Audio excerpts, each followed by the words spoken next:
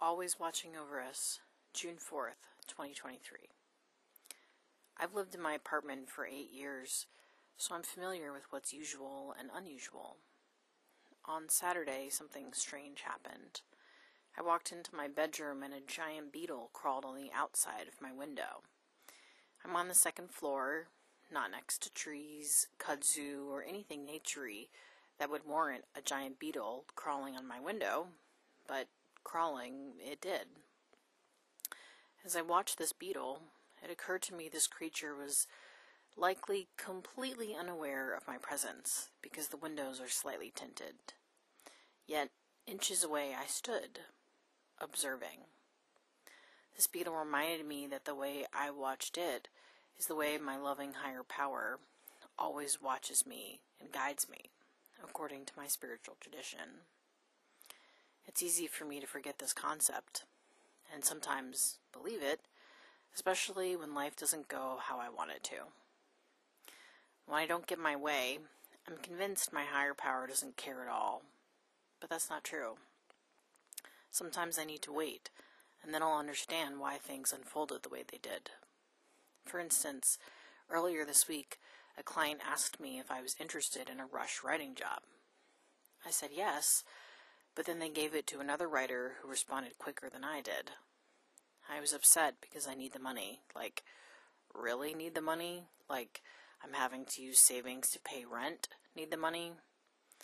When I didn't get the job, my first thought was, how could you do this to me, higher power?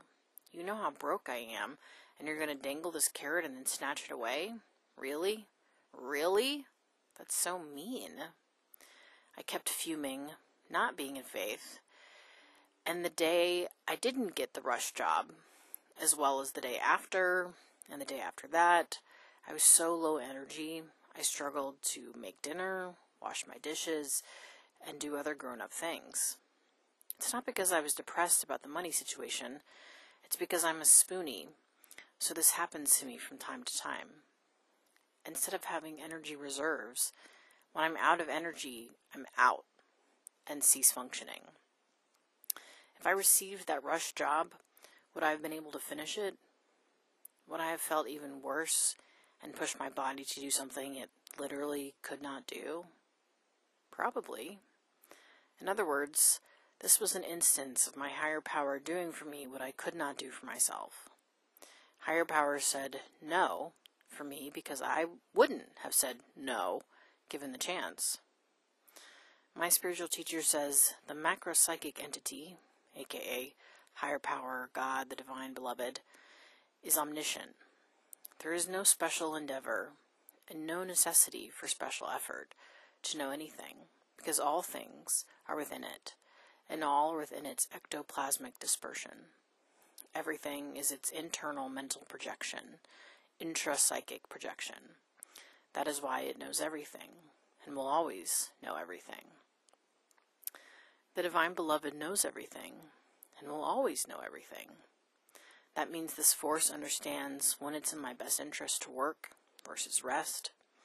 This entity knows what the future holds for me before I even have an inkling of it.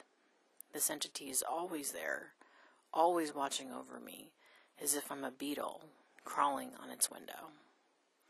I dream of a world where we remember we are always being watched over by benevolent beings. A world where we recognize the divine beloved is omniscient, which means it knows all and sees all. A world where we trust, even if we don't understand why something is happening, there is likely a good reason for it, and if we wait, we may learn the answer. Another world is not only possible, it's probable.